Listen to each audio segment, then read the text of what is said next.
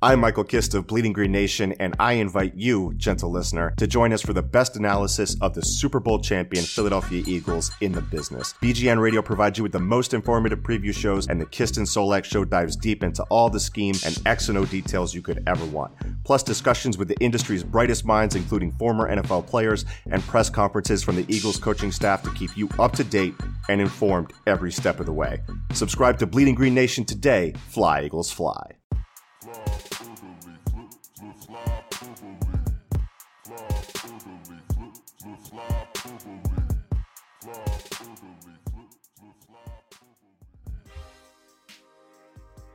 This is Flyperbole with Steve Jaco and Craig Forsyth. Two guys who were sadly runners-up in the 2018 Joel Otto Chili Cook-Off. That was classic guy runs into guy and hurts himself. You don't think that was any? All right. I think he raised his elbow, but Oshie definitely ran into him. Okay. Malkin was headed straight, but he definitely raised his elbow as Oshie headed into him. All right, noted Malkin defender, Steve, and going through again. God. This is the episode where we just fight for 2 hours. It's about time. I don't know, man. It looks like he's already past Oshie, and then he lifts up his elbow. I'm watching it again. I mean, he's not really here's the problem. His head never turns. Yeah, but that's Malkin. This is always Malkin. He leans into him a little bit, but I'm saying it's not the most blatantly dirty hit I've ever seen. But that's what Malkin is the most. No, he's got style then. He's the most stealthy, dirty player in the league. He gets away with it. He does that shit all the time. I gotta give him credit then because that's style. He's doing it the right way. Tom Wilson's making that shit blatant, getting 20-game suspensions. Yeah, Tom Wilson is pretty much just Facebook Living every hit. You guys seeing this? And then it just goes out. Drop kick somebody on the ice. No, I don't know why I got Gino might be ugly, but he knows how to pretty up his hits. Yeah, well. Yeah, he's... Well, I got nothing for that. We can all agree Evgeny Malkin is top 5 ugliest men in the league. But the guy knows how to pretty up a hit. Yeah. No, you're right. I can't argue that. You're right. He does it with style. Style, grace, Evgeny Malkin. Huge honking nose. Is that a cologne commercial? Style, grace, hits by Evgeny Malkin. 71. Essential, wish you forget. 71 stings. Oh, God. Sorry, not sorry. Let's get this out of the way early. Because one of the highlights of my week had to be the Cowboys losing on Monday Night Football. And our favorite Dallas Cowboy, Cole Beasley, the Bees Man, as we know him around these parts. The Bees Man and the Dallas Cowboys decided, hey, you know what? We can do Philly special too. We can do it.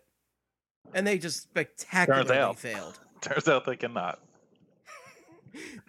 They chose poorly. The only thing I saw of that game, because it was on during the Flyers Coyotes game, was Amari Cooper catching a touchdown, and then pretty much just Jason Witten just humping somebody in the booth. Just oh my God, Amari Cooper edition. Best thing to happen to the Cowboys since they brought in Emmitt Smith and Troy Aikman. This team's he just went off and did he use all the wrong metaphors in the process? Oh my God, what was the one? I tweeted out, pulled a rabbit out of his head. I think he said that 2 weeks ago. I'm just all right, buddy. Yeah, he's pretty painful in the booth. I'm not gonna lie. It's pretty bad when people are basically demanding John Gruden back. Oh my God! At this point, John Gruden should just go back because the Raiders, they're a pretty big mess too. This guy, John Gruden, is a terrible coach. making poor decisions, doesn't know what he's doing out there. And this guy, Jason Witten, doesn't know his ass from a hole in the ground. Or as he might say, a hole in the ground from his ass. So just switch the spots, right? Put Jason Witten at coach and John Gruden back in the booth. I'm just trying to picture every like dumb Jason Witten thing he could say. You know what they say? It's half a dozen or 20 of the other. Okay, Jason. Well, and I love that they've just, in every way, kind of just really fumbled Monday Night Football this year because they've had Booger McFarlane going around the entire stadium in like a big old, like, I don't know, like the Booger Mobile. Yeah. And for a while, it was actually obscuring the view for fans who paid a ton of money to sit up in the like first row. Yeah. And you got Booger McFarlane and a big old TV sitting here going, hey, you know what? I was watching the game here and this thing happened. Yeah, like I feel like Jason Witten just says like every cliche old saying wrong and brings nothing to the table. And then Booger McFarlane's just like flying through the air in his Booger Mobile and then just and screaming the whole time. Yeah. Just screaming. Yeah, that's why they pay those linemen the block, I'll tell you that. And then like that's all he says. Like ESPN had to change it from a big TV on the back to plexiglass. Yeah. So that people could see through it. Maybe just put him in the booth or have him walk around like a normal person. I don't know. Yeah, who knows? I mean, but when you got Booger McFarlane, you got to utilize him, you know? When you get a Booger McFarlane, this guy Booger McFarlane. John Gruden everybody tonight? It's time for Hockey Gruden to come back. This guy, Dave Hackstall, he goes on the West Coast trip and saves his job. Baby, let's talk about it. This guy, Dave Hackstall, that is a coach right there. Everybody in Philadelphia loves and respects him. They know he knows how to develop young talent. They know he knows strategy. Dave Hackstall has rallied the troops and is here to be the hockey coach of the Philadelphia Hockey Flyers. Look, he goes out on the West Coast, job on the line. He looks every one of his players in the face and he says, you're going to get your shit together. And we're going to destroy these West Coast teams. Anaheim Ducks, 2007 Stanley Cup champs, almost that caliber this year, done. LA Kings, 2 cups since 2012, done. Lose to the Sharks, and then you dominate the Coyotes. That's how you do it. You take the Sharks to overtime. The Sharks, the Stanley Cup favorite due to Erik Karlsson this year. You know, that is an impressive road trip right there. Yeah. At least on paper. On paper, it's pretty strong on paper. On paper, they look like they're back. So what happened in real life, Craig? On real life, they did not beat a starting goalie, and they got outplayed by the Coyotes. So there you go. Gave up a game-time goal to the Ducks in the final 2 minutes and 5 seconds, 2:15. On the penalty kill. On the penalty kill, classic. 8 straight games. It's been doing great. It's been doing great. I will say, they had one really good penalty kill during the road trip. They had to kill off a 2-man advantage for 116, 126. Oh no, it was against the Kings. That's right. Who are known for their offensive prowess. Yeah, big power play over there in LA. Killed off a 2-man advantage for 136, and then they ended up getting the lead. Went on to win the game, and then the Kings said, "Wow, you just lost to the Flyers, John Stevens. You're fired." And that's how that went. Take your cake ingredients and go home. I mean, honestly, they got 7 out of 8 points. Lindblom and Konechny look great. Travis Sanheim still looks good. But still, they played 3 out of the 4 games against backups. They lost to the one game they actually played a starter. The one good team they played, they got dominated all game. Still had a lead in the third, blew it, lost 13 seconds in the overtime. And then the Coyotes, who are a better team than they usually are this year, at least in terms of possession, I think they're all right record-wise now, and are pretty stingy defensively. Need a bounce on a Shane Gostisbehere goal and Cal Pickard to come up with some big saves, and then they went 5-2. I don't know. I think the biggest positives on the road trip were Oscar Lindblom and Patrick. And they look great. They look amazing. And also, it does look like the slop of the first 11 games of the season is kind of out of the way. All the really, really terrible starts, the transitional chances, the hemorrhaging goals against. It looks like those games are out of the way, which is important, which is good, which is very good. I just, I kind of feel like this whole entire road trip was just kind of false hope. Mirage. Yeah, it's all just it. It's good for the confidence, I guess, and hopefully the bad play doesn't return tomorrow night against the Coyotes or on Saturday against the Blackhawks. But As yeah, soon as they walk back in the Wells Fargo Center and they hear a guy up in the back row yell, "Shoot!" It's all going out the window. they're all listening again. It's just damn That's right. home fans.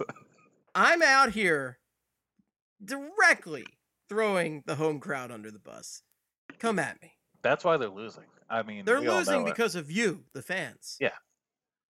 Yeah. It has nothing to do with strategy. It has nothing to do with their penalty kill, which, Craig, do you know what their penalty kill percentage is at now? I put this down and I want to say if they are able to maintain this percentage all year, It's I gonna will be happy. It's gonna be a nice year. Was it 69.1?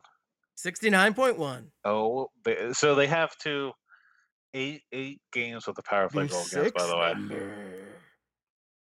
The last time they did not allow a power play goal against was that beautiful game in Columbus.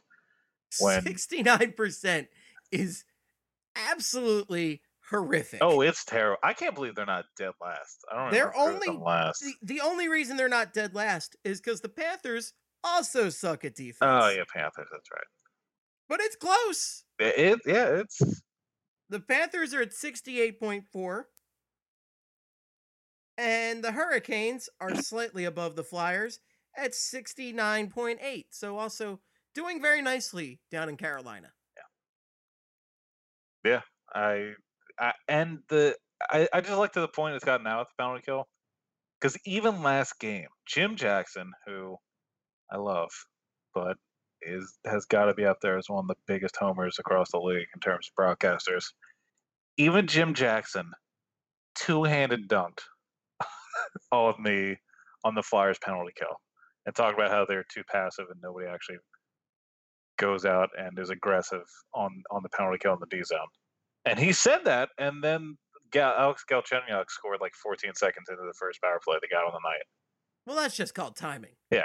And then the second time they got a power play, Jim Jackson went back to pitch him at the penalty kill. Which, I mean, good. It's kind of funny that it's gotten to that point where even the guys that are paid to kind of spin every possible thing about the team into a good way seem to be kind of like faltering on the penalty kill point too, where they're just like, yeah, they're doing stuff wrong. I don't know what to say. So it's come to this. Yeah, they're just like, yeah, it's not looking pretty. So, I mean, the power play too still doesn't look great. They did have some power play goals on the trip though, but overall on the trip, I mean, their power play should be much higher. Yeah, it really should be. They're only ranked 24th in the NHL right now. Yeah, and that's the thing we've talked about. You know, everybody wants to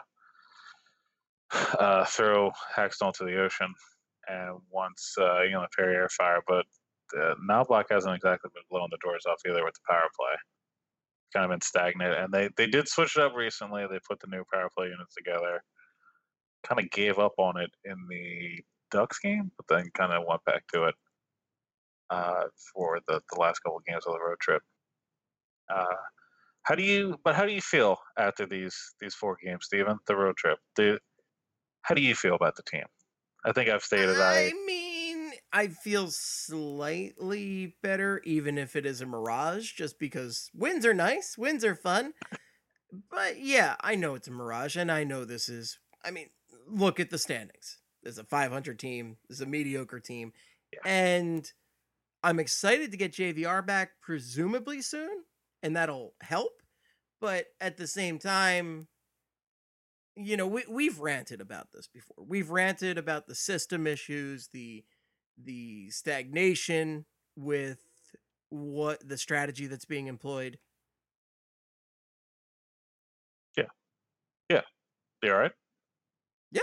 Oh, okay. Yeah. Why wouldn't I be? I mean, I'm just trying not to repeat myself. You Okay, know, okay, gotcha. I was listening. I was like, all right, all well, I don't right. know what else to say is the thing. Yeah, I feel like we've beaten this horse to death, and then we've processed it through a meat grinder, eaten the meat, processed it again through our human bodies, gone to the dirt, had it recycled into the cows, or I guess horses, whatever. Rinse, repeat.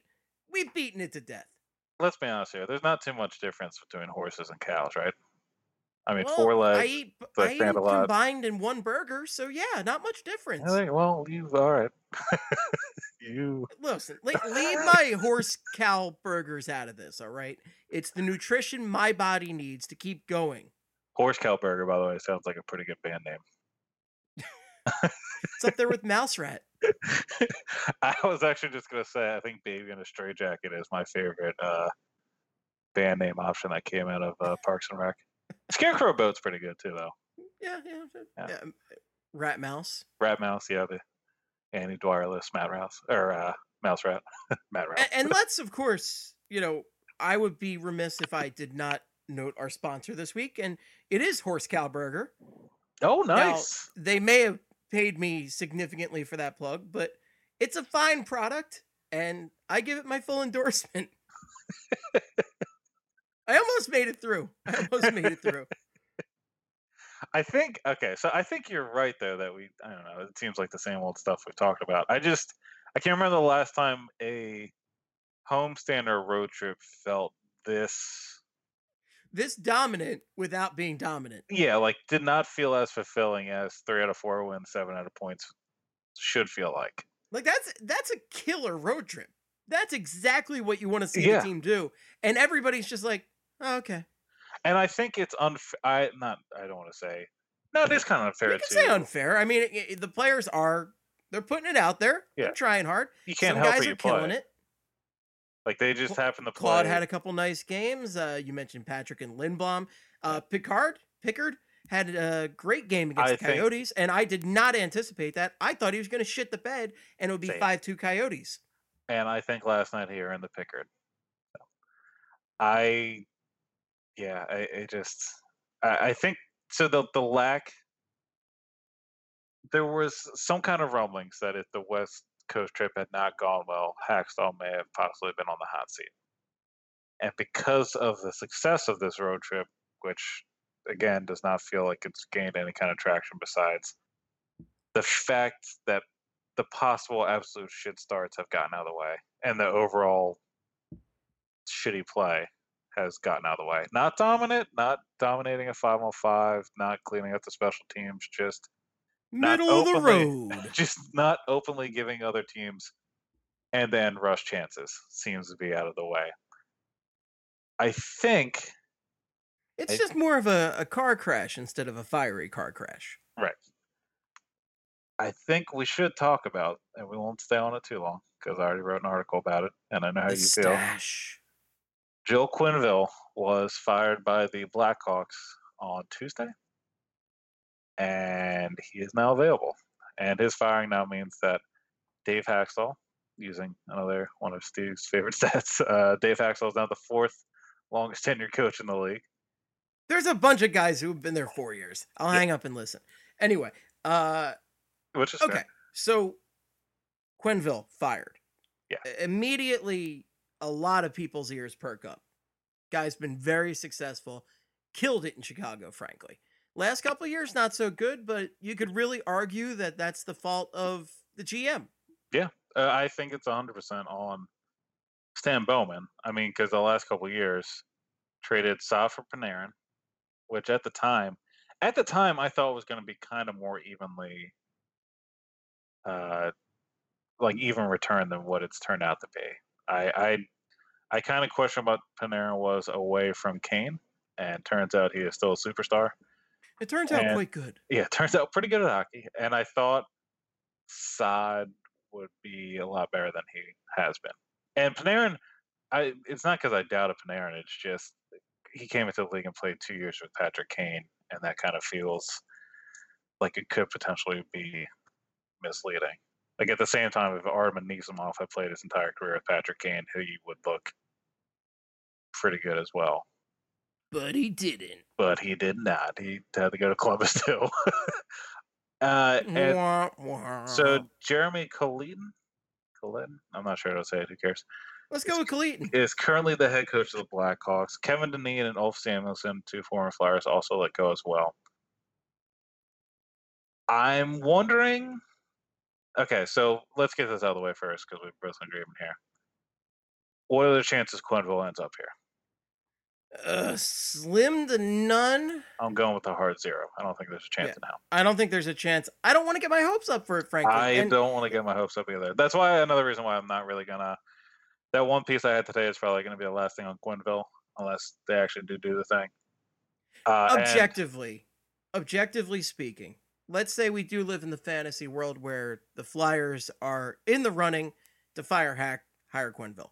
What would be, based on what you know about Joel Quenneville, the benefits to bringing on Quenneville as opposed to Hack? And I'm not saying this as an outright joke. I know a lot of people are having belly laughs hearing such a statement, but I actually want to seriously analyze this because I'm very interested in the benefits of coaching one coach versus another coach, because I think lineup change wise, you're going to see a lot of the same stuff across the league, but I am very interested to see what the benefits and disadvantages between coaches are. Okay, so I think the biggest thing with Quenneville, the biggest knock on him, I think he was criticized for not using the young defenseman enough, which, yeah, again, however, he seems to make everything else work. So I'll put up with that if it means the team doesn't come out and look like they're sleepwalking, or they're actually allowed to kind of utilize creativity with a new system.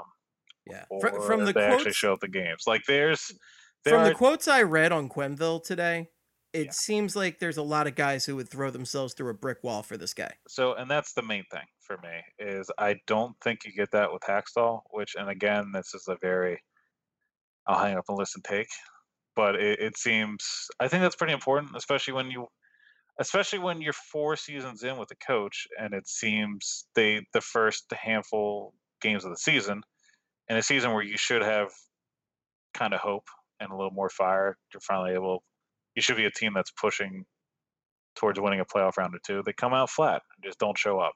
I think Quenneville would be a guy that kind of doesn't let that happen and kind of pushes his team. And he seems, with Chicago, he always seemingly pushed the right buttons, which is another big knock on Hackstall. He seemed to know when to put the right guys out there. They always seem to kind of click the right moment. Those in-game adjustments. Yeah. And I just looking at Quenneville's track record, again, the Blackhawks, and I don't want this to get lost in the shuffle. The Blackhawks of the early 2010s are leaps and bounds better than what the Flyers are now. There's no mistake about that. Especially that 2010 team was very deep. Patrick Kane and Jonathan Toews, when they were good, were some of the best high-end talent you can get on a team. That being said, Mike Johnston also had some high-end talent on the Penguins and looked like absolute shit. And I know it's kind of ridiculous to compare the two, but just because your team has a lot of high-end talent doesn't mean they're necessarily going to succeed. Right. But Quenneville took that team to 3 titles, another 2 appearances in the Western Conference Final, and made the playoffs all but one of the seasons he was there. And when you look back further than that, those Blues teams he was with and the Avs teams he was with, I think he missed the playoffs 1 full season for either of those teams, and 6 out of those, I think, 11 seasons he spent between those 2 organizations, they lost to the eventual Cup winner 6 times. So it wasn't like he got knocked out by a team that then proceeded to lose in the next round. That he lost to the best team in the league that season. I just think he has more of a track record, and it is a retread. But he's definitely got more of a track record. Yeah, but like if it's a successful retread. Right. Yeah, if you're going to go with a retread, this is the guy you go with, and I think. I mean, if they were to do a change, this would be the one I think I'll be most considering. Also, I mean, Sheldon Keefe is another one too, but I don't know how much Toronto's going to want to keep their eye on it. I think another interesting aspect to the whole Quenneville thing that's going to make it a little more frustrating is the go-to place that everybody thinks he's going to end up at is the Blues. Yep. The thing is, though, he's still on contract with the Blackhawks through next season, I believe. So and I think the Blackhawks have the right that if they don't want Quenneville to talk to the Blues, I think they can shut that down. Is that right? I think so. Doesn't I seem right. thought I saw that somewhere. That's nuts. That's bonkers. You fire a guy, you shouldn't be able to have any say in where the hell he goes. I know. I have to look that up. I thought I saw somebody say that on Twitter. Which again, if you see it on Twitter, it's got to be true. You know it's got to be right. Yeah. It's got to be right. It's got to be a measured, smart take. Yeah, there's all of those things. There's no hot takes on Twitter. So if you go on Twitter and you look up Dave Haxtell, it's the most reasonable place on earth. Disney's like, Twitter's like the Disney of takes, pretty much. It's the most wonderful place on earth. It just, I'm gonna look this up real quick. Actually, I don't even know if I'm ever gonna find this. Don't worry about it. We're just gonna assume. We're just gonna assume I'm right. That doesn't sound right to me, but let's assume you're right. And I think that's nuts. That's bonkers. Yeah. Well, I think it's the thing. Well, is the I only thought it might be legitimate because of the. I mean, I think they put an end to this too, but the giving up picks when you sign a coach, you sign through a contract. I heard that was done for. Right, but they still did it at one time, so that's the only reason why I think there would be some legitimacy to that option. I would guess that either way, I don't think the Blackhawks can really kind of shut that down either. I've seen a lot of speculation that the Blues are the team, mostly because their coaching situation is a hot mess also. Hot mess as well. Yeah, they struggled out of the gate. Team should have been a lot better this year because they made a lot of good offseason moves. Had the talent to make the playoffs last year and didn't. And don't look too great at the moment. But I still think the Blues can turn it around. I mean, they won last night, even though they got kind of dominated by the Hurricanes. But that still seems to be the Hurricanes' thing. Even when they lose, they still dominate puck possession and then find a way to lose. But so when Quenneville goes somewhere else, is that going to do anything for you? Are you going to be upset at all? Oh, I have completely. I did not even give myself a sliver of hope for this. Not one. Not even a centimeter of it. I think I'm not. That's how I keep myself measured, Craig. I don't give myself any hope. I expect the worst, and I'm very happy if the opposite happens. Yeah, I'm with you. I don't really. I'm not. I hold absolutely no hope that we live in this timeline. It's not going to happen. I think I'm still going to be upset because it's going to come out whether or not they even looked into it. I don't think they're going to look into it at all. And I think from my perspective, it's just the idea that. I like that for you. It's all about, did they look into it? It's like you come home to your unemployed significantly other and like, did you even look for a job today? And then you just playing Xbox. Yeah, I looked for a job. Did you look for a job when you were out buying hot fries? Hot fries, Jesus. That's a good. That was my buddy's go-to snack in college. Was hot fries. I went on a Cheetos Flamin' Hots kick for a while, and then you got Flamin' Hot poops. I was gonna say my stomach was like, "Weird. This is not a thing you should keep doing." And I was like, "I understand." Mr. Forsyth, your poop should not be this orange. Mr. Forsyth, the lining in your stomach, half of it's gone. What's the deal there? You ever have Flamin' Hot stock? Of course, we all have. We've all been there. Yeah, well, that's what happened. No, it appears your diet of Flamin' Hot Cheetos and Mountain Dew Code Red is not working out too well. I was gonna say I'm about to slam home this Mountain Dew Code Red, so let me focus here and get some of this. But I was gonna say, so if Haxtell is apparently gonna be on the hot seat for this road trip, to me it's kind of insane that a win over the Ducks, a win over Kings, and then Cal Pickard making some big saves against the Coyotes is the thing that makes you go, you know what? We don't need a new coach. Do you know what I mean? Like that kind of feels. It's definitely you're not looking too far into the future. I guess is my kind of take there. If Where you're was looking it at this, reported that he was on the hot seat though? I thought I saw something about Carchidi wrote about or mentioned that there were rumblings that he could have been on the hot seat if the West Coast trip didn't go that well. See, that tells me though that the hot seat is a lukewarm seat, if Yeah. anything. No. Like Yeah, exactly. that, if anything, doesn't tell me so much that essentially they were never. I don't know. It really says that he wasn't on such a hot seat in the first place. Yeah. Which I still think. I mean, I know we disagree. Well, I don't know if we disagree. I think you're just tired of hearing everybody bitch and moan about it 24/7, which is I think fine. you got it. You got it. Yeah. Like I It's the same stuff every day. I'm I so I'm tired of it. yeah. I agree with everybody that want Hextall gone, but some people are obviously over the top where it's I just like want him gone too. Is the thing it's like like a tweet I every three just minutes. I'm not like this isn't the end all be all to my Flyers fandom like it is for some people. Like for me, it's just an annoying. It's an annoying coach that happens to be there right now. I'm glad they gave him a fair shot, but yeah, it's too long, Yeah. frankly. But I'm glad they actually gave a coach a fair shot because for a while the Flyers were like 2 years, you're done, get out. Yeah.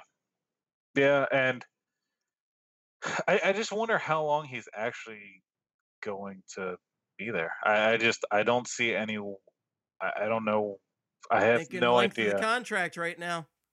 Yeah. So I mean, you're still thinking through next year. Yeah, I mean, so the thing about Quenville, and I really don't want to give myself even a sliver of hope for this, is if nobody signs him immediately and the Flyers do go on a bad streak, especially after JVR comes back, then I think there's a chance of it. But I really think the Blues are going to swoop in on that first. Even the Kings might, because the Kings parted with Stevens.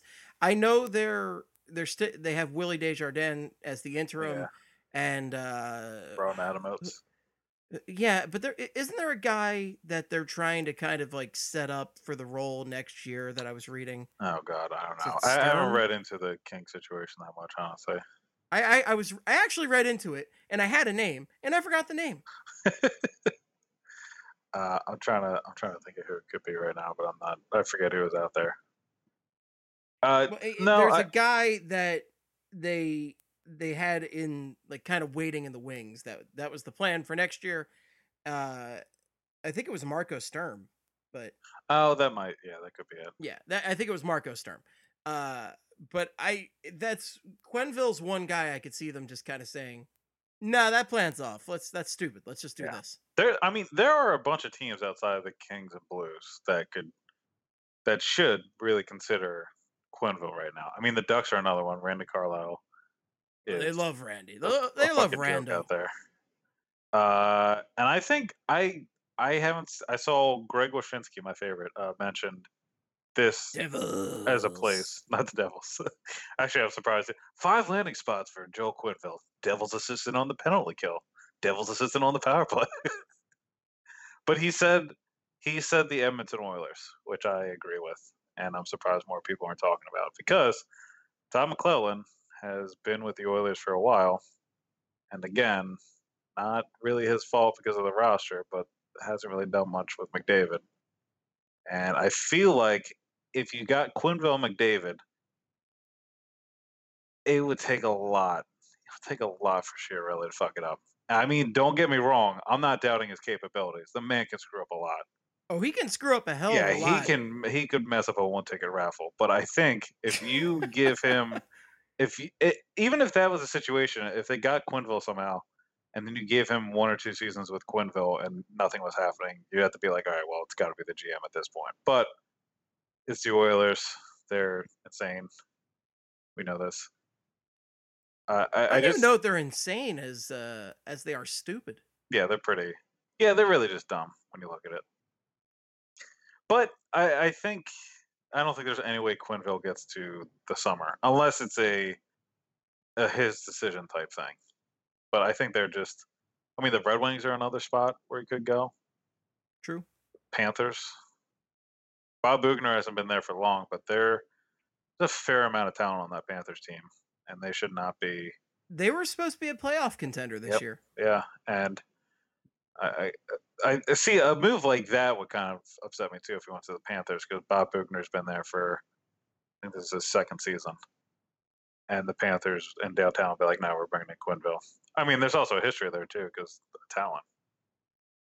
Well, and Stevens was in his second season with the Kings, right?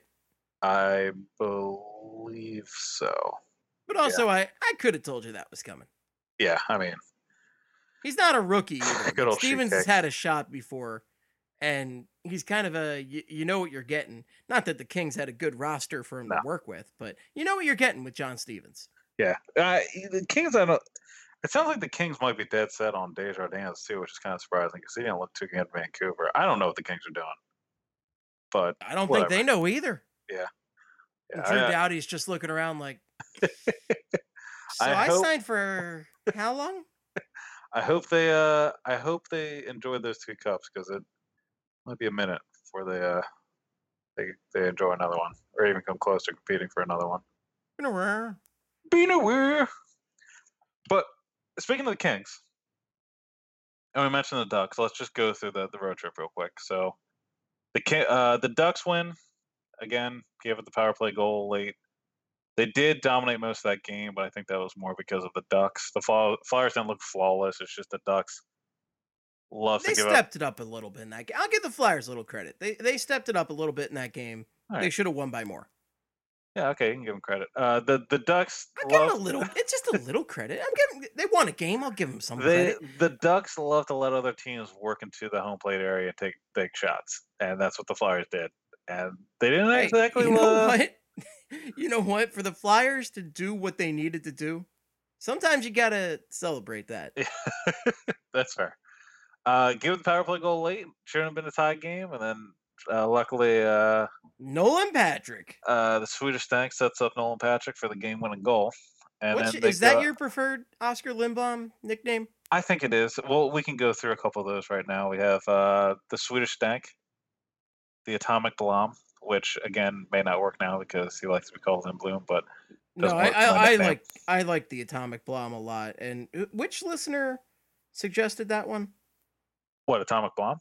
Yeah. Oh no, these were all mine. I came up with. I'm pretty sure a listener tweeted at us about Atomic Blom. Yeah, and because I tweeted it out a year ago, I came up with 5 Oscar Lindblom names back in July of 2017. Okay. And Oscar the Grouch. How am I supposed to remember this shit? Because you're my friend, Steve. That's why. I don't remember what I had for breakfast. I'm old. But you remember me. We're best friends. We've been best friends for 30 years now, and you ignore everything I say. Where am I?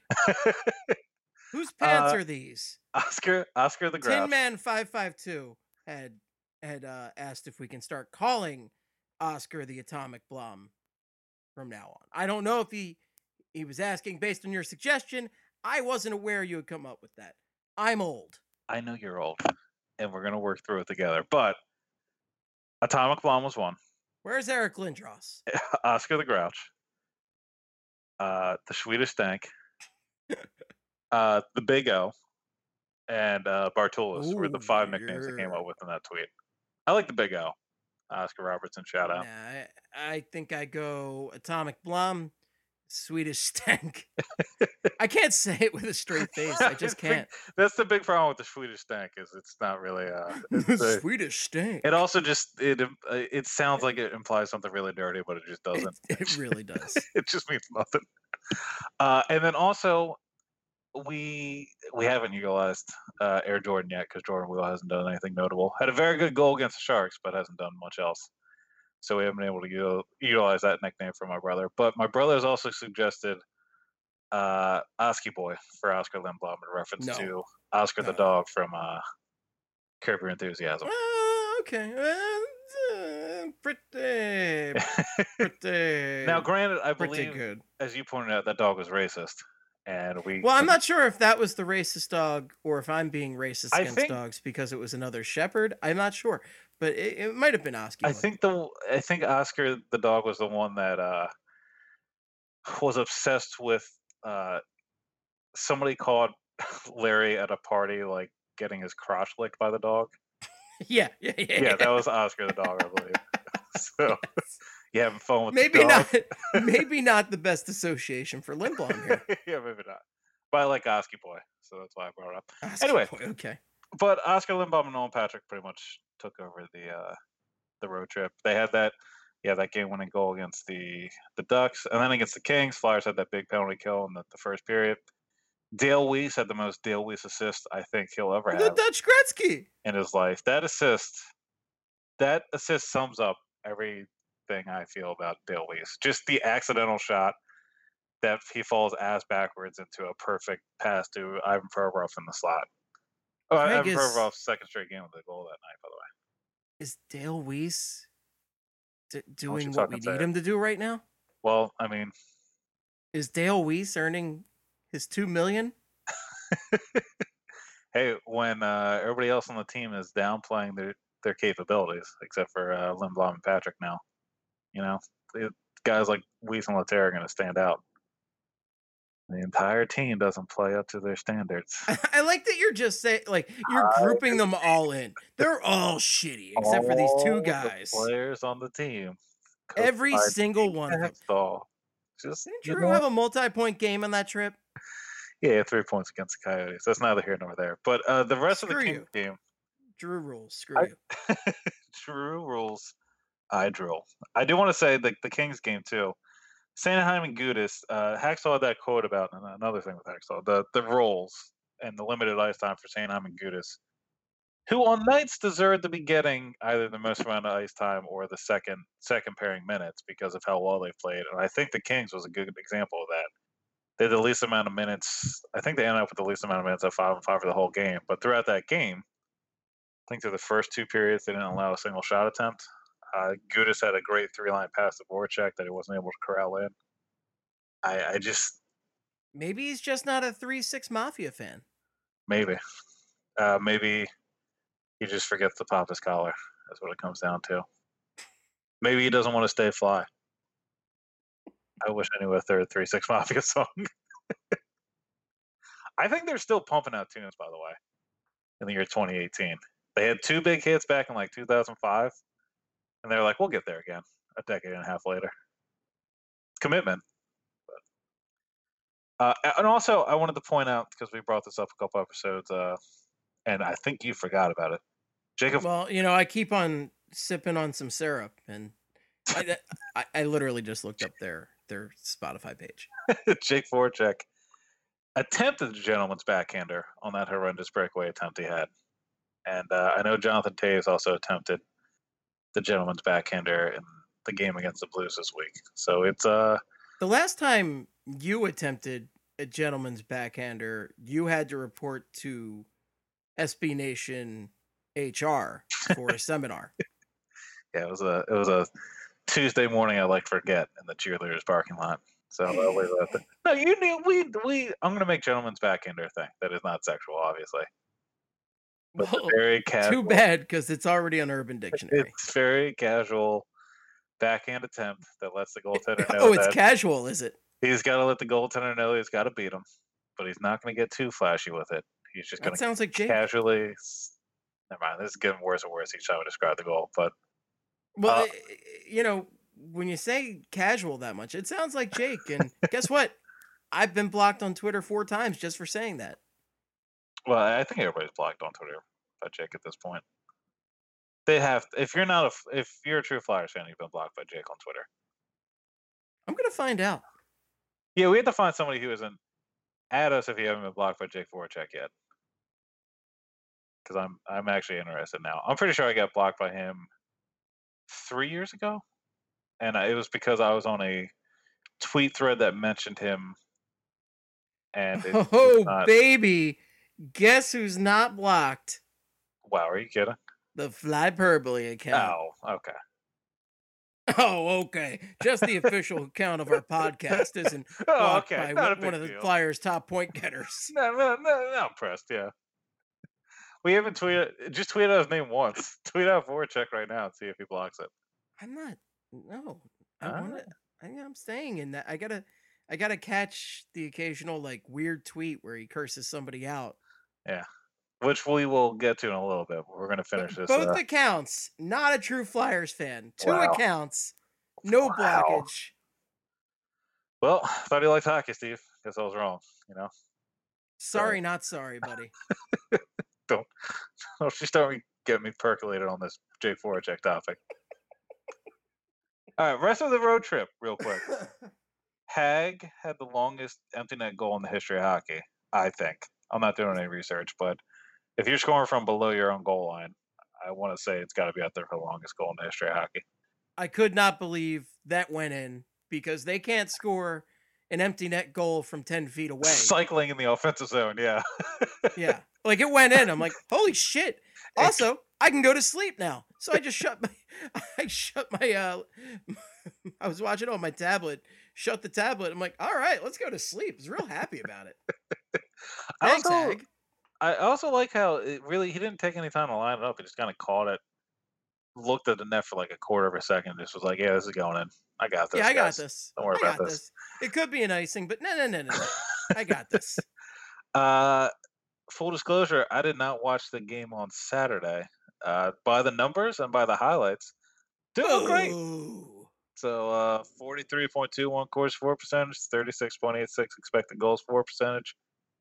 Pickard had some goals he probably would have liked back. Pavelski was given all the time and space in the world on that power play goal actually did not catch most of that game myself.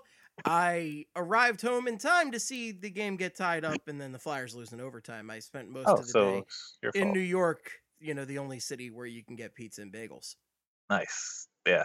They should really start bringing pizza and bagels to Philadelphia. I've had that stance for years. And maybe with the new elected officials in office, maybe we can actually start getting on that. Someday. Looking at you, Congress. So fucking tired of this. I just want pizza and bagels in this city. Someday. But anyway, the last game against Arizona, Calvin Pickard. Pickard, you had it right. Keep going. Keep going. Go. Actually made some saves. A pair of big saves on Clayton Keller on different chances from the slot. Stopped a pretty big chance from the Coyotes immediately after Sean Couturier's hilarious goal, which I think. Oh my God. That goal, I think that might be the funniest goal we're going to see this year. It's the funniest goal we've seen in a while, honestly. Can you describe this for somebody that may not have seen it? I certainly saw it because it's hysterical. But it was a Flyers got a rush chance, and then I want to say it was Jason Demers. I'm not sure though. Ran into Darcy Kemper at the side of the net, knocked him behind the cage. Everybody kind of stopped because they thought, I guess the refs were going to blow it because the goalie is outside of the crease and they thought a Flyer hit him. I don't know. But just 3 Coyotes were standing in front of the net. Nobody actually got in front of the net because they thought Kemper was in the net. Sean Couturier catches it, just kind of lines up the shot, and then takes like the most casual slap shot I've ever seen in my life. It's so good. And apparently Couturier was looking to pass there and then realized, oh, the net's wide open. Not a goalie in the net, yeah. And I forget who was in front of I forget who the Coyote was in front of the net. But you could tell he definitely thought Kemper was in the net because he just got out of the way of the shot. He was like, I don't want to screen the goalie here.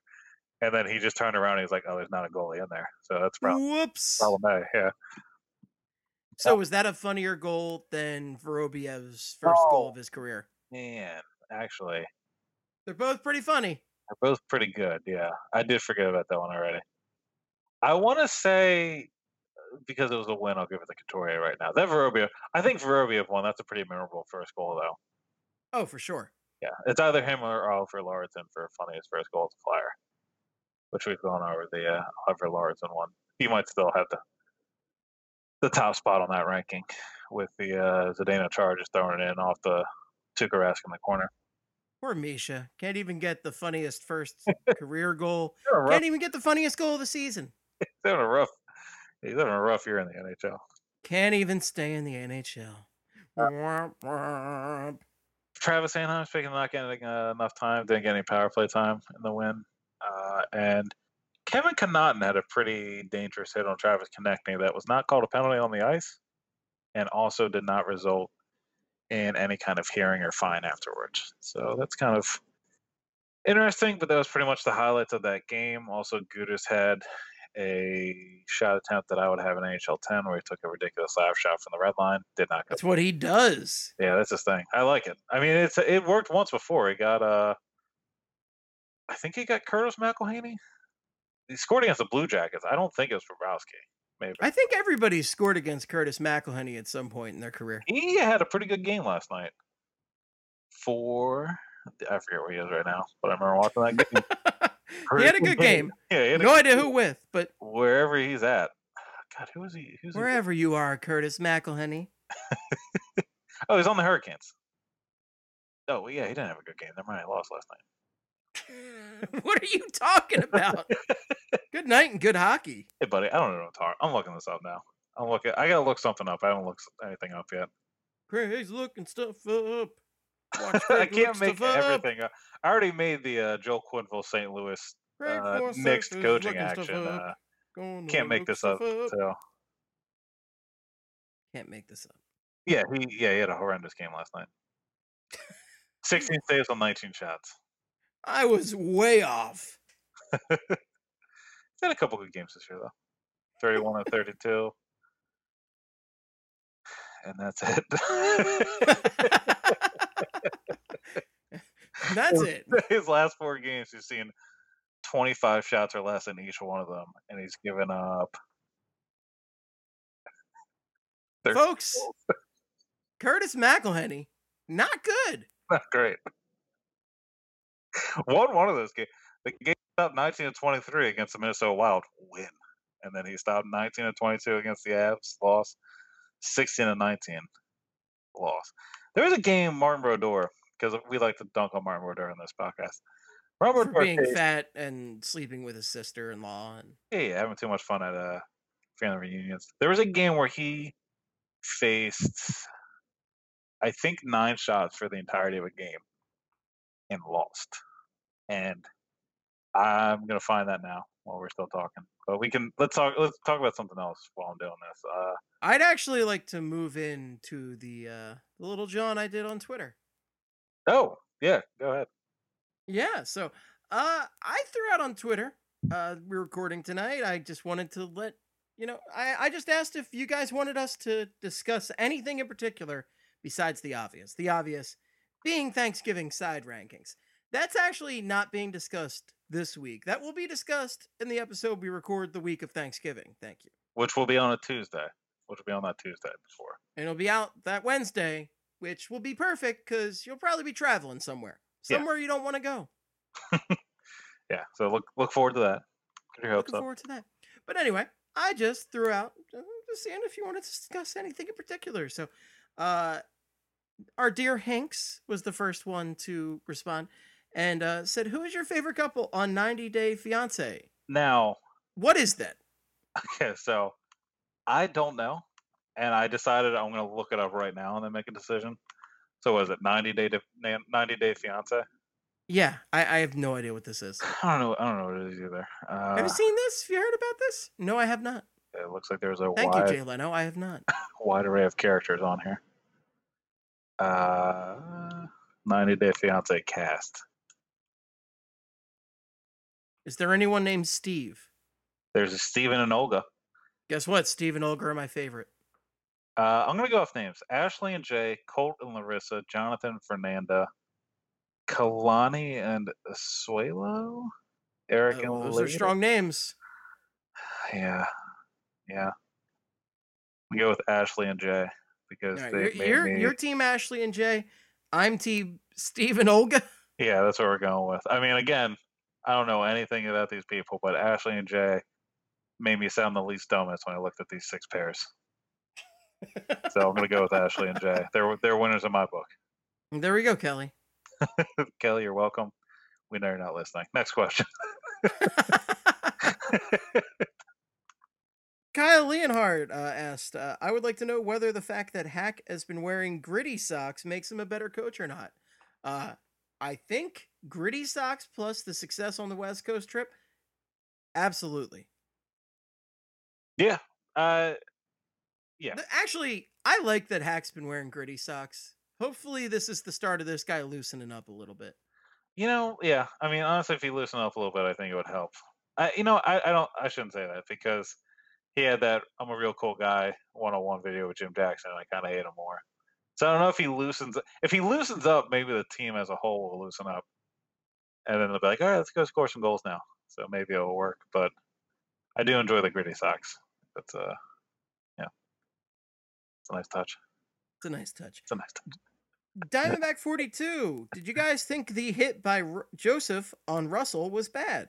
Do you think Lucic's response was warranted? I'm sorry, I cannot see Milan Lucic's name without thinking of Pierre Maguire just going, "Hey Doc, Lucic is out here, and this guy Lucic, I've been following him since he was just a thought in his mother's head. This guy has been thinking about hockey his entire life and existence on this physical plane." Anyway, so I did rewatch the hit and Lucic's response before we jumped into this, and I didn't think the hit was that horrible, and I think Lucic's response was a little over the top. Yeah, I think the hit by Joseph was borderline at worst. I don't think the hit was really warranted a response. But then Lucic literally followed him around the ice, laid him out, and then jumped on top of him. And I feel like that's kind of obnoxious. It's a little aggressive, a little bit much, a little too much. But no, it's Milan Lucic. That's what you. That's why you pay the big bucks, so we can do that and then get like 12 points this year. Man, that organization. That organization. Yeah, and then the Lightning smoked him anyway. So I don't think Daniel Martel's played yet, by the way. Should have kept. Yeah, should have kept. My very serious should have kept article. By the way, when you were saying, I thought you were saying that's what you wanted to talk about, the gritty proposal. The gritty proposal. When a Gritty's eyes falls off, open it up. There's a ring inside. Boom. Married. Dunzos. By the way, yeah, Martel has not played a game yet. Should have kept. I'm Mike Y wants to know, how are your fantasy football teams doing? Mikey, thank you for asking. They're doing very well right now. I started off 0-3, so Juggalo Nation started off 0-3. Started storming back thanks to Kareem Hunt's usage, a pickup of TJ Yeldon and Tyler Boyd. They are now 6-3. They've won 6 of 9, so I have a very nice winning percentage on the season. Ooh. Or I've won a very nice amount of games out of the game. So you get the joke. 69 is a joke in there. And I'm doing all right. I almost lost this week to Paul, but was able to edge one out. And thank God edge one out just through pure willpower. Yeah, thank God I beat Paul because I mean, there's not too many people I hate in CrossFit hockey, but he's definitely, you know what I mean. He's number one. He's up there. Number one with a bullet. Yeah. It's probably him, Kelly, and then Kyle. So that's probably the big three right there. Makes sense. Yeah. The large Fletchers on my end. This is I have 3 teams. I have my Broad Street hockey team, my other 2. But the large Fletchers are. I'm a big dumb animal. Okay? Yeah, I do enjoy that nickname though. Yeah. They're 4-5 currently on the comeback trail at this time. I've got 2 other teams. One of them, Too Many Cooks, is currently in 3rd place, and I just pulled off a big trade. And Brady Dropped It is in 9th place, and I just had a fire sale. Nice. Well, is the Brady Dropped It? Is that a Dynasty League? Or did you have a fire sale? I just had a fire sale because my buddy at work was like, I need a tight end. And I said, I don't give a shit. You can have mine. Nice. You're one of those. Who else would people. You like? I got a trade vetoed in a fantasy league once. I was waiting for this one to get vetoed. What was the actual trade? It was... I gave him Gronkowski and Marlon Mack. I got Ingram, Rudolph, and Matt Breida. Oh, yeah. That seems pretty fair. Yeah, it's not too bad. We made it It's look not good. hilariously lopsided. So, alrighty, that's enough fantasy football talk for this hockey That's podcast. all for the fantasy football corner. Ooh. But we got a lot of questions though, didn't we? We got a decent amount. Let's keep rolling through them. XYZ Lovich. If Cole Beasley ran for office to become president of the United Hate of America, would he get your vote? Or would you have to tell him, sorry, not sorry? I'm saying sorry, not sorry. I can't vote Cole Beasley I'm in. with you there. No, not a chance. Guy can't throw a football. How's he going to run the country? I mean, I guess the idea of a rapping president would be all right, but I don't want to picture him as the rapping president. I guess feel like he is not cool enough to be the first rapping president in America. I would much prefer that it was a rapping granny from an Adam Sandler film. Check that. I don't believe either the Bushes, Barack, or Trump have rapped, correct? I mean, George W. Bush was a prolific rapper. Yeah, you're right. Yeah, him and Dick Cheney busting rhymes constantly. The Halliburton Hammers. That's their nickname.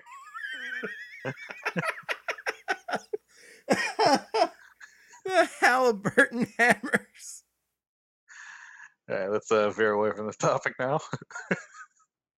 Oh boy. Let's talk about Gritty. Let's talk about No.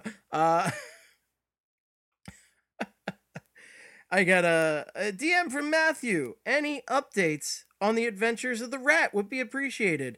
Seems to be a good luck rat, given the recent, somewhat improved performance of the team. Oh, all right. Well, so Matthew would like to know if there's an update on our friend. Well, I'll have you know that I recently received a very nice email from our friend. He can type, and since the incident, he was relocated to a very nice little neighborhood outside of Philadelphia in Bucks County, and he's got himself a temp job. Our friend's on the up and up right now.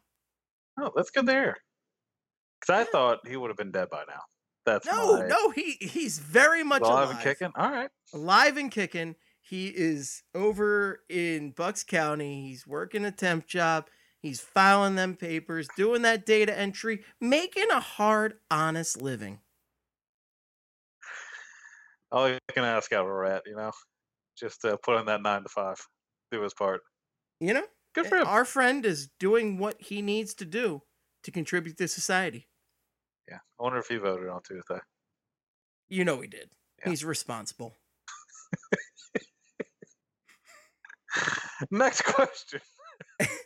Angry Philly fan wants to know, Voracek was very critical of the Senators' Uber video leak. Oh, yeah, we got to talk about that. Which obviously means he's probably shit-talked his own teammates and coaches. What's he so scared of? Jake Video imminent. So let's talk. I would like to defend the Senators here.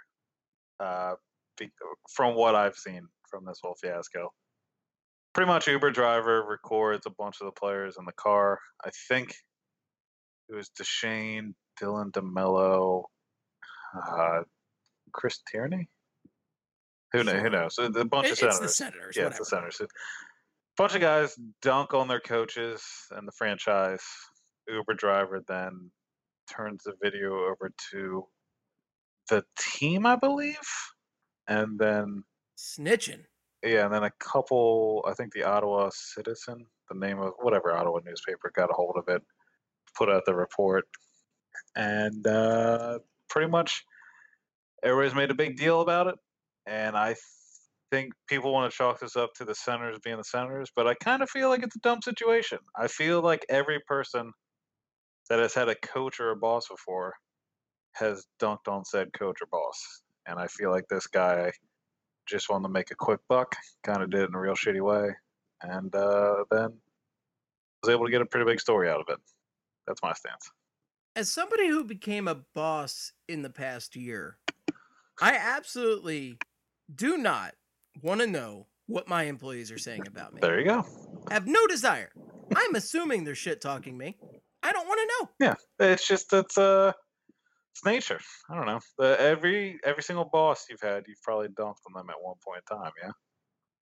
It's what happens. Yeah, and I feel like Coach I mean, a coach is a boss, and a coach is probably more physically demanding at it. Like, imagine if you went to work and they're like, "All right, you got to do 50 sprints before you start working." I feel like I'd start hating that guy too. You're doing a lot of physical work when you're at practice. I feel like you probably start hating the coach no matter what they do. So that's my Even if they bake you a cake. even with the big yeah, just get John Stevens in there and it'll be fine. I Get saw John somebody Stevens in there. suggesting He can drive the Uber too. the Flyers bring back John Stevens to help with the PK. I don't remember him being too good at. I don't remember how good the Flyers penalty kill teams were with penalty killing when he was here. I mean, I know they were better, but I mean that's a pretty safe assumption considering what we're looking at now. If you could name any team like segment of teams in the past, I believe their penalty killing would be better. Like the early 2000 Atlanta Thrashers probably had a better penalty kill than whatever Ian LePerrier has put together here.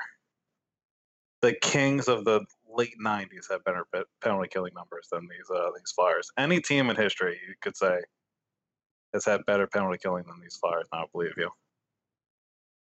Except for the Florida Panthers this year. Except for the Florida Panthers 15 games into this season.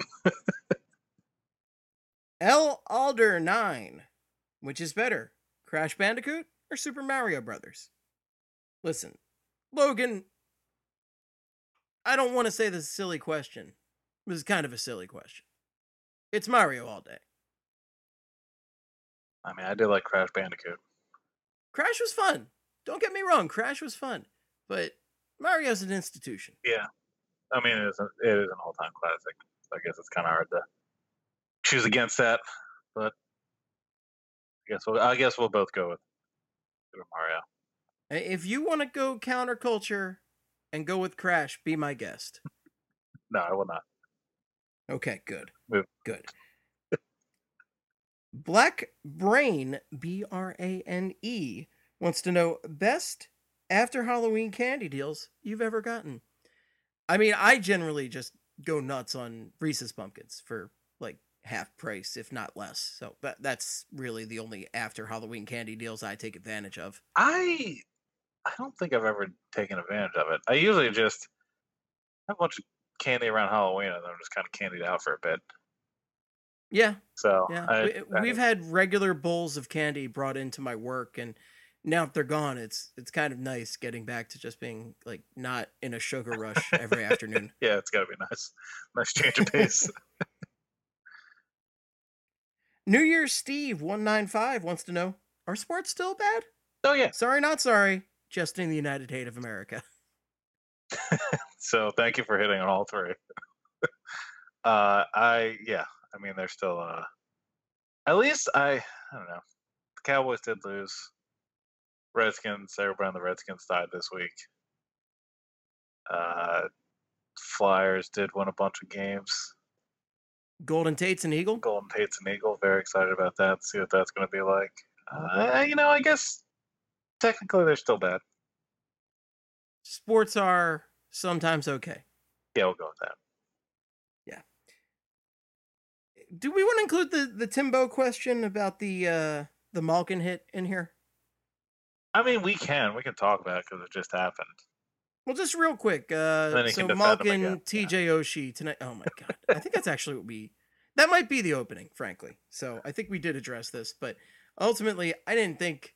I don't know. Malkin made ugly Malkin makes dirty hits look pretty good. So. Yeah, we'll go. I think that's a good way to summarize it.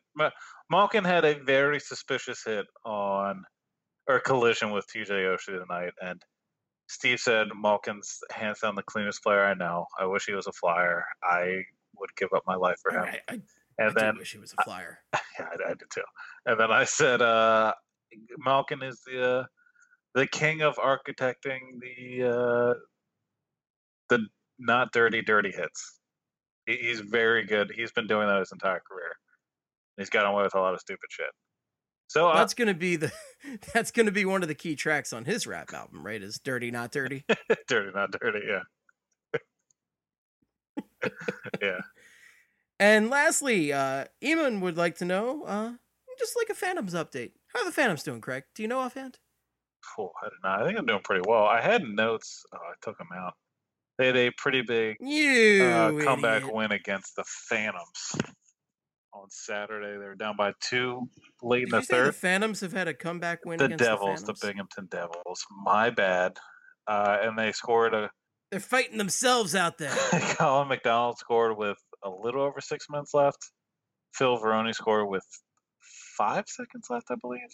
And then Mike Vecchione won in overtime with his third goal of the season.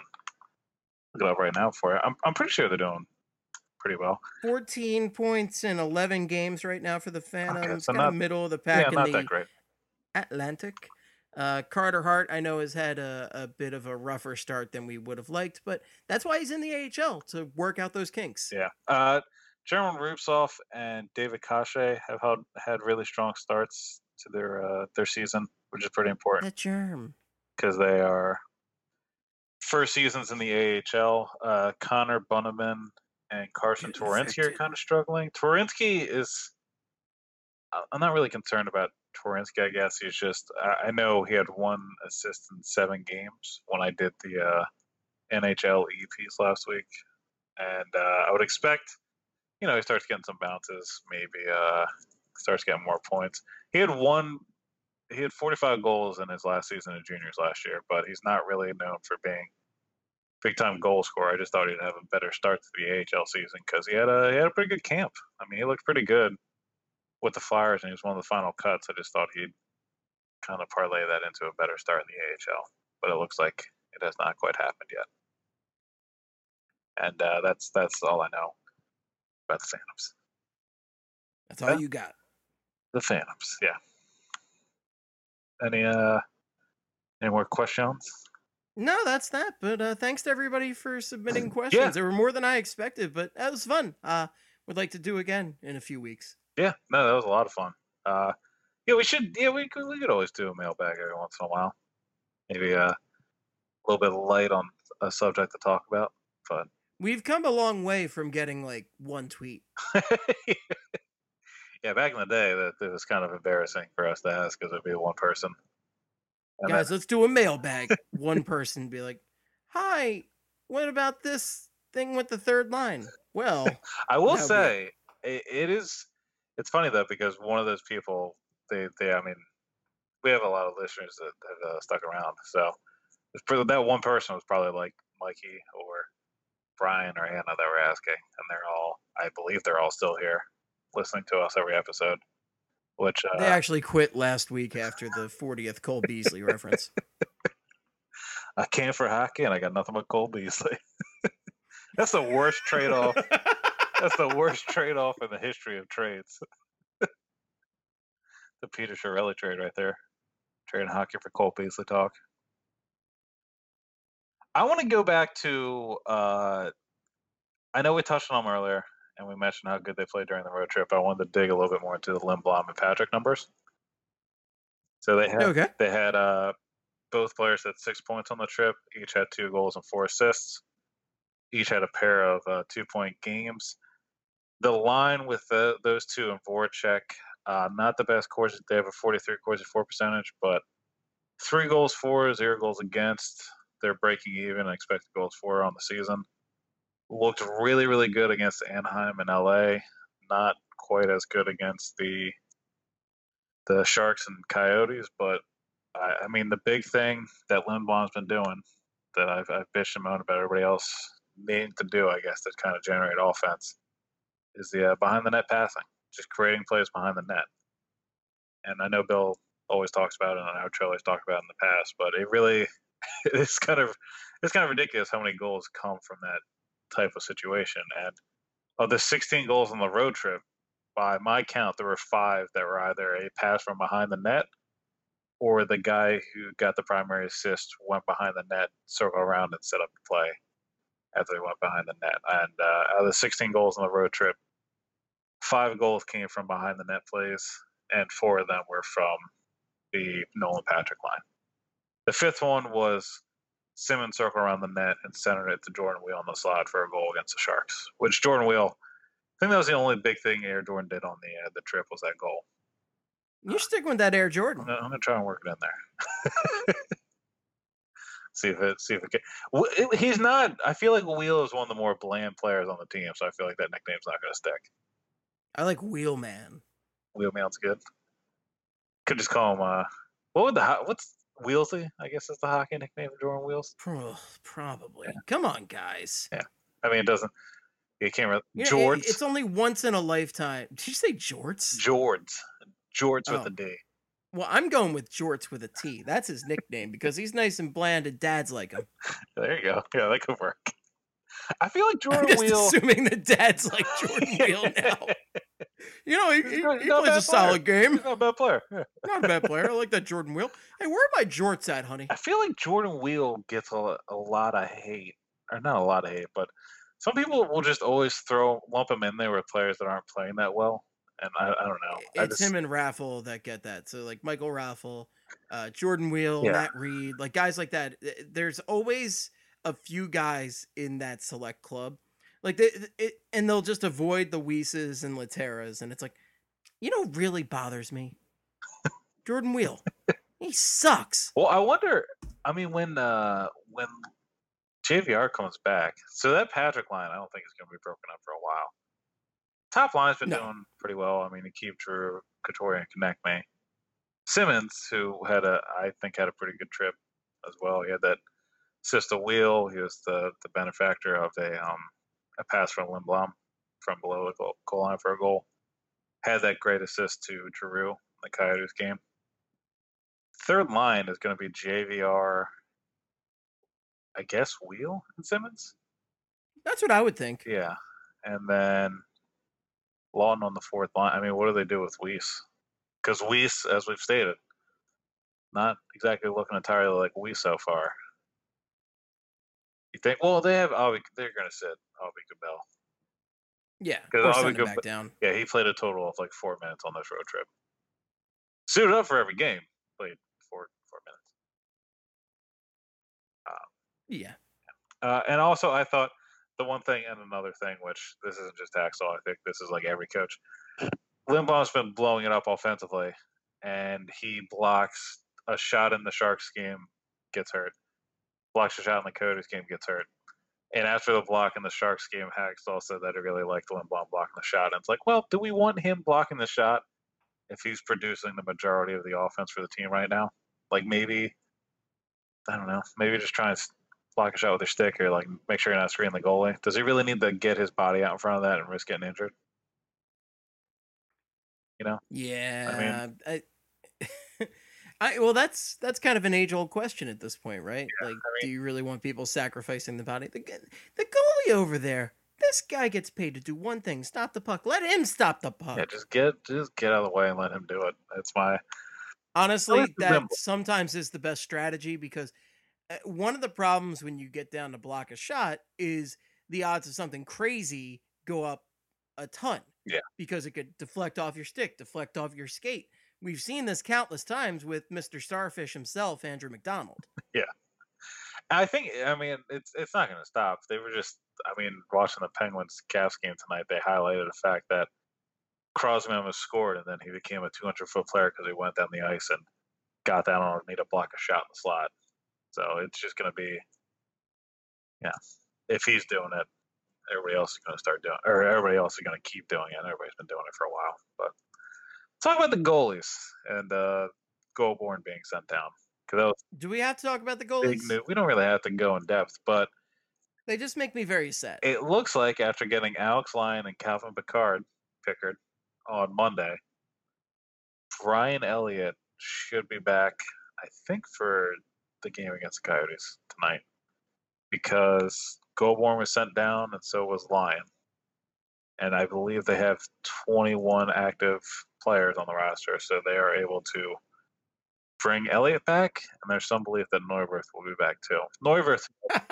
Okay, sure. God, man, I can't believe I said I was being optimistic and said he wouldn't get hurt till Christmas. What an insane. I've said some dumb things in my life, but I want to say Neuwirth not getting injured for over 2 months has got to be up there. Has to be one of the dumbest things I've ever said in my life. Easily. Yeah. He's probably going to get hurt. He's probably going to get hurt again before the next time we record. It's insane. I don't know what's going on with that guy. I just don't understand what his body is made of, where he is just consistently.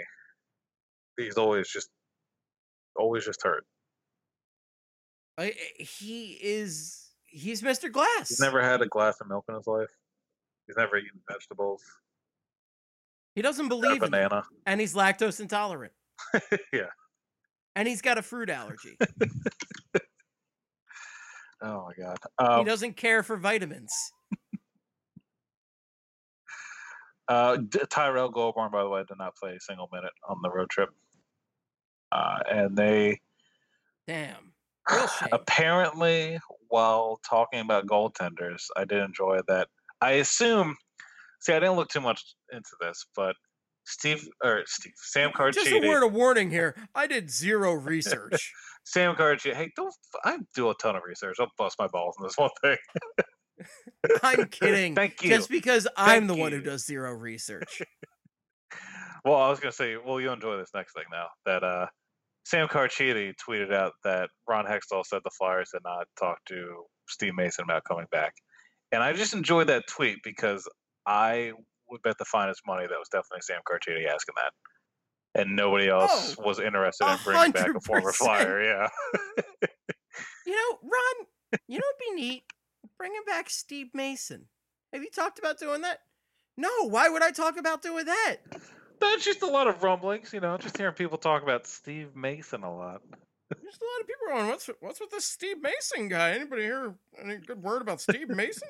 Do you think James Van Riemsdyk is Carchidi's favorite player because he was a former Flyer and then he is a current Flyer now? Like, do you think this... He's up there, but he's going to like him even more when Ron Hextall trades him away in 2 years. I was going to say, I feel like the JVR signing and then also just the 2013 season where they brought back Kanu Walgani has to be... Fedotenko has to be like Carchidi's banner season. He's just smiling and looking around the locker room like, yeah. All these former Flyers are Flyers again. And he's just like, yeah, what is maybe bring back Mike Richards. Maybe that'll help the penalty kill. I'm just saying. By the way, I don't know if that's a bad idea. What do you think Richards is doing right now? Fishing. Yeah. I mean, it's pretty... I guarantee you Mike Richards is at a lake in Canada fishing. Yeah, just not thinking about much. I don't blame him. Not thinking about hockey. Yeah. I think I'd do that too. I don't really blame him. Love Richie. Glad for him. Yeah. Enjoy the fishing, buddy. But that was the goaltending news of the week. It's not good. Yeah, it's not great. I mean, and are they going to stick with this 3-man rotation for the rest of the season? I don't know. I really don't know what's going. I don't know if Stolarz is going to get a look. Man. But I wonder. I meant to do this too. I was going to look to see if there were. I don't know if there are options around the league for goalies that would be. Everything before Hart is a stopgap, I guess, but there's got to be a better stopgap option than what we have right now. I don't know. I just wish that we could rely on Michael Neuwirth in some way. Yeah. And I think that's my biggest problem. Elliott's a little older, and I get it. Okay. He's going to have times where he's great, and he's going to have times where, well, he's just too damn hurt, frankly. But he's not Michael Neuwirth who just gets hurt, and then he's hurt for God knows how long. Yeah. Yeah, I think that's it's really Neuwirth, that throws a monkey wrench into this all, I guess. I think if they had a reliable backup to Elliott, they'd be in a stronger position because then they could have a true tandem. They could alternate. It wouldn't be ideal, but it would be better because the idea behind it, again, while not ideal, is fair enough, right? You have your stopgap guys that alternate. Both are pretty around the same level of talent. I think Neuwirth has the bigger capacity to be spectacular. Elliott's a little more consistent, but ultimately you've got two guys that are better if they can work in a tandem and alternate. And well, if one guy is just going to be hurt constantly and then the other guy plays too many games in a row and is exhausted or hurt as a result, well, it's not working. Right. Yeah. No, I agree. Do you have any confidence in Pickard after his last game? Oh, no. Yeah, I don't either. I mean, I fully admit, complete illusion. The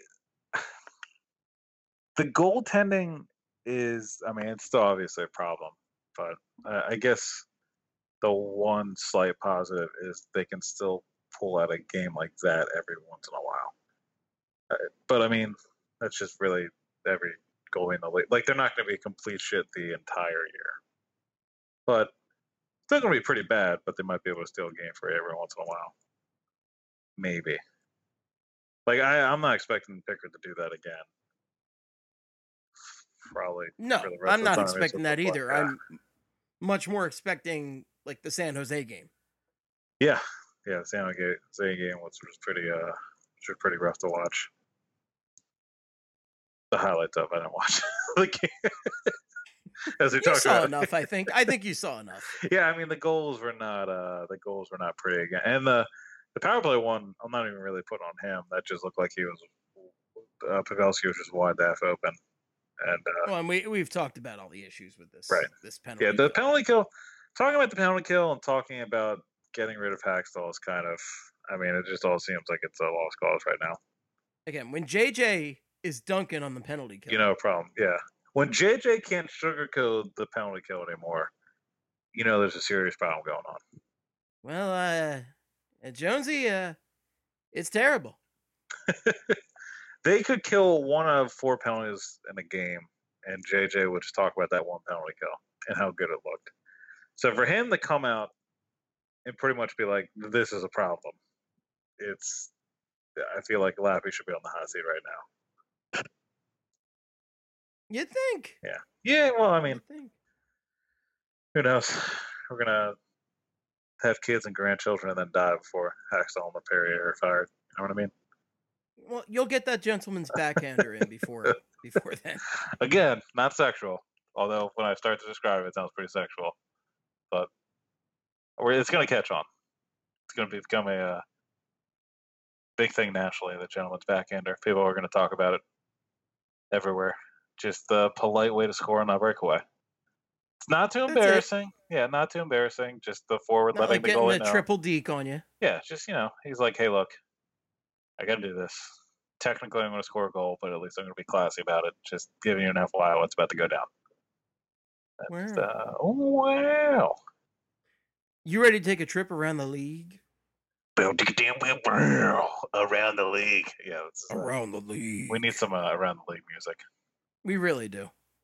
I'll work on it. But we can make fun of some divisional opponents. So as we mentioned, the Penguins have lost 5 straight games. Malkin should be suspended, won't be. And the Devils assigned Pavel Zacha, the 6th overall pick in 2015, 1 pick before Ivan Provorov, 2 picks before Zach Werenski, to the AHL, where he Smart has pick. an assist in 1 game so far with the Binghamton Senators. Yeah. Very excited to see what Sarah Baker has to say about that.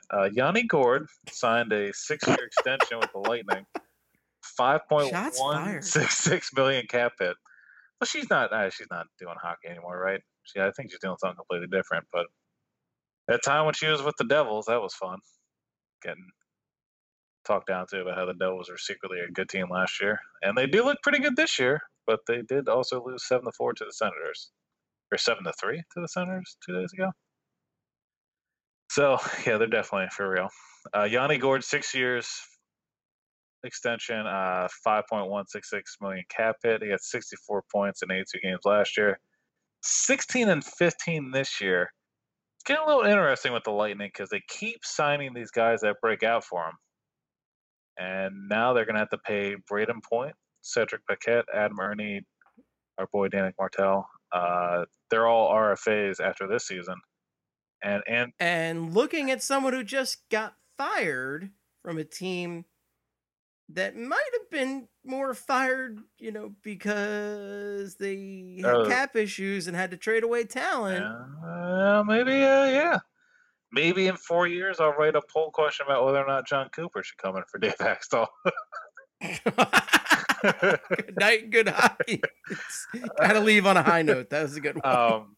But they also have Stroman, Braden Coburn, Dan Girardi, Cameron Gauntz are all UFAs too, which Girardi and Cameron Gauntz not really anything to write home about. But that's 4 guys on your blue line that you need to sign. And yeah, I mean, it's starting.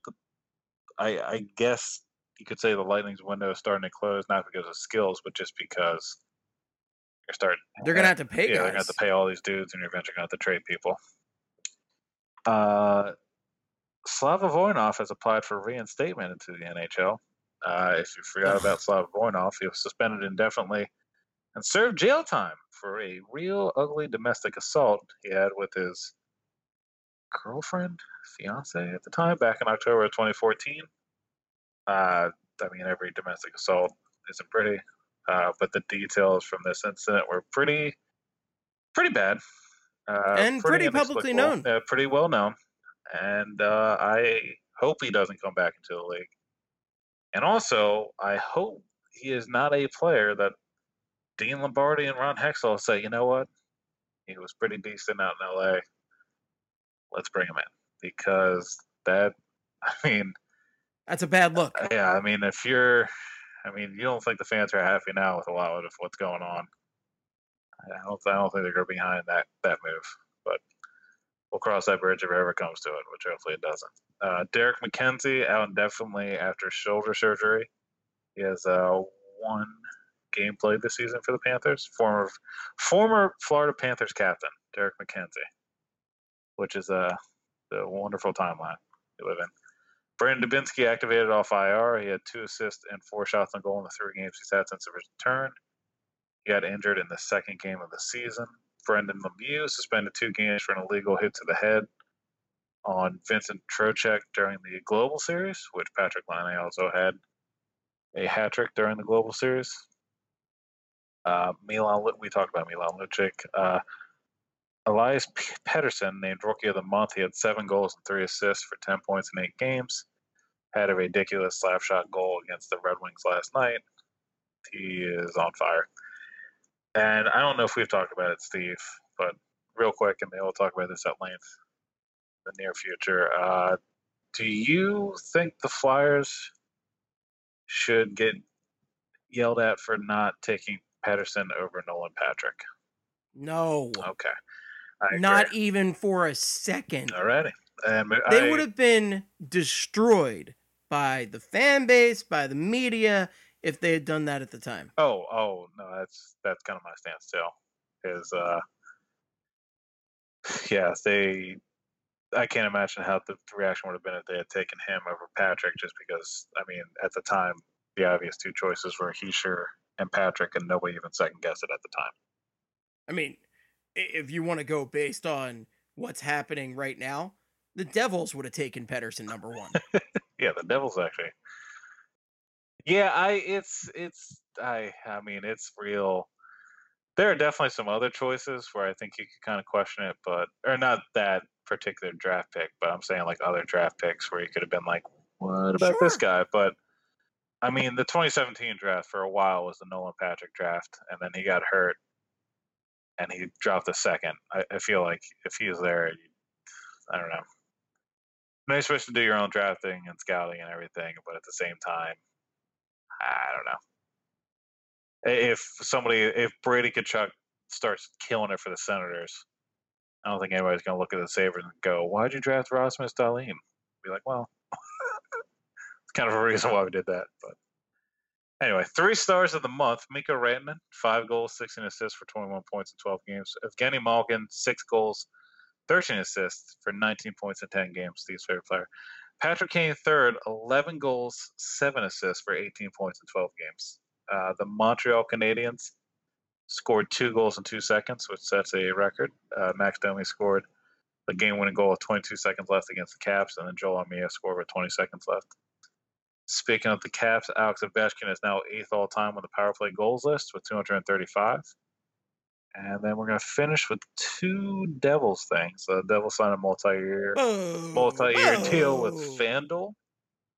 And also Lauren Boyle was named the new Hockey Fights Cancer Ambassador.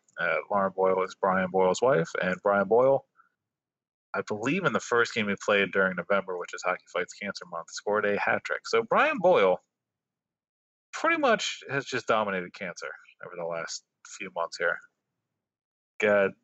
Overcame it, and then he scored a hat trick during Hockey Fights Cancer Month. So, he essentially dunked on cancer. Yeah, which is a pretty impressive feat. Even though he's a devil, we have to congratulate Brian on it. And former Ranger. And former Ranger, yeah. Oh God, yeah. Yeah. What an asshole. It's he's got quite the formula. Like, it's one of those things where you're like, man, that's impressive, but you do it through slightly gritted teeth as a Flyers fan, where you're just like, you've been on every team I hate, but man, like, you dunked on cancer. That's amazing. Impressive feat, but like, just go to the Panthers or something. You don't need to be on the Devils. Go out west. Yeah. Be a Shork. Yeah, go back to the Kings. The Sharks. Seriously, Shorks. That is all we have for around the league. I do want to say, though, I believe we were both watching this Avs Predators game, yes? Yes. I think the Avs have now had 3 goals called back. It's kind of bananas. They had 2. It's been at least 2, but and the first one was absolutely the right call to call it back, because that puck was fully over the line. Yeah. And they also had a one that was redirected and that they called back too. The high sticking one. So they yeah. Tough break for the Avs, but they've been doing all right. I mean, we just talked about can't stop high sticking this year. Yeah, getting away with goalie interference as we experienced out in Colorado. But, that was another thing I guess we could talk about too from the Kings win. The Oscar Lindblom goal looked like he may have kicked it in, but at the same time, goal stood. But do you think kicking a puck in should be allowed? This is an interesting debate, and should we save it for next time? I can knock this out real quick. There was a time where I firmly would have been on the absolutely not train, and now I'm like, why the hell not? Yeah, you're looking for goals. The only downside I can think of is might get a little dangerous if it really starts kicking. I think that's the main reason why they're not allowed, is because they're worried people are just going to start just kicking at the goalie constantly. And like, this isn't soccer. I think the SHL started allowing it last year or 2 years ago. I have to look in to see if goal rates went up or anything. But I feel like for a league that's always bitching about goal scoring, it's one way to kind of cancel out some of that. So, I mean, instead of making that Lindblom goal possibly not count, just chalk it up as a goal, especially considering a lot of these goals with the offsides over year coming back now, because you're getting a lot closer of a look, and you can pick up on a lot more details you weren't able to before. Some of those goals are coming back. I think allowing goals that are kicked in would kind of cancel out the loss you got there. But I think I'm for it. It's not exactly like kicking the puck in is going to make it a lot easier. Right. It's kind of still pretty hard to do. So it's not like guys are going to be really just going out of their way to kick the puck. Yeah, some guy's not going to score 11 goals in the season and kick all of them in. It's going to be it's like sticks are tangled up, you just kind of kick one in the crease or something. That's my stance. That's my 2 cents. Voice of reason. Yeah. Voice of reason. Sorry, not sorry. Voice of reason. Sure. Okay. Okay. Oh, what's up, Hot Shot? You got something to say? Take your 80 stings and go home. Anyway, we do thank you for listening. If you have any feedback, the best place is on Twitter. You can follow Craig at Sports Are Bad. I got nothing to add. I'm not. I already put out my one article this week, and then I'm gonna have a return flight on Saturday for the Hawks game. I think I'm going to talk about the Pronger goal with 3.2 seconds left. Just talk about the puck being stolen and call it a day. I could do that. I talked about that a lot in another return flight, though. I already talked a lot about Pronger, so Keep doing it. Yeah, I think people just want to read about Pronger. Let's talk about Ryan Parent. But let's not ever talk about Ryan Parent. No, I'm good. That's going to be a hard pass. You can follow me at either Flyperbole or Esteban. But if you want to talk hockey, make it Flyperbole. All right. Yep. Okay. All right. No, all right. Follow BSH Radio. Follow Broad Street Hockey, like Broad Street Hockey, on the Facebook, if that's your thing. And, yeah, that's all I got. But, folks, thank you for listening. And until next time, as always, good night and good hockey. Well, Well.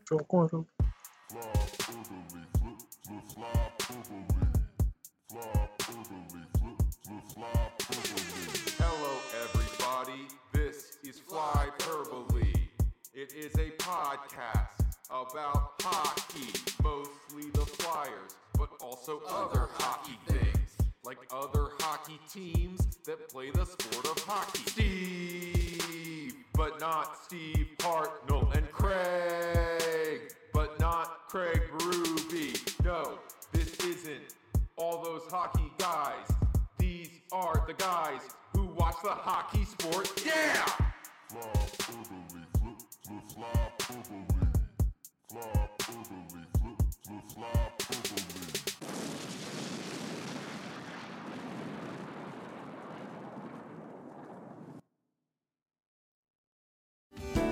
Hello, I'm Spencer Hall from SB Nation, and I want to tell you about my new show, It Seemed Smart. It Seemed Smart is a show about people doing things that, for some reason or another, seem smart at the time. Those things might include doing a little cocaine and driving a bike up a mountain. Or, I don't know, maybe racing 100 miles per hour across the country in the middle of the night with no one's permission. Or even stealing a bat from an umpire's room in a Major League Baseball park. Check it out, and if you like it, tell a friend. I'm Spencer Hall. Don't do anything smart.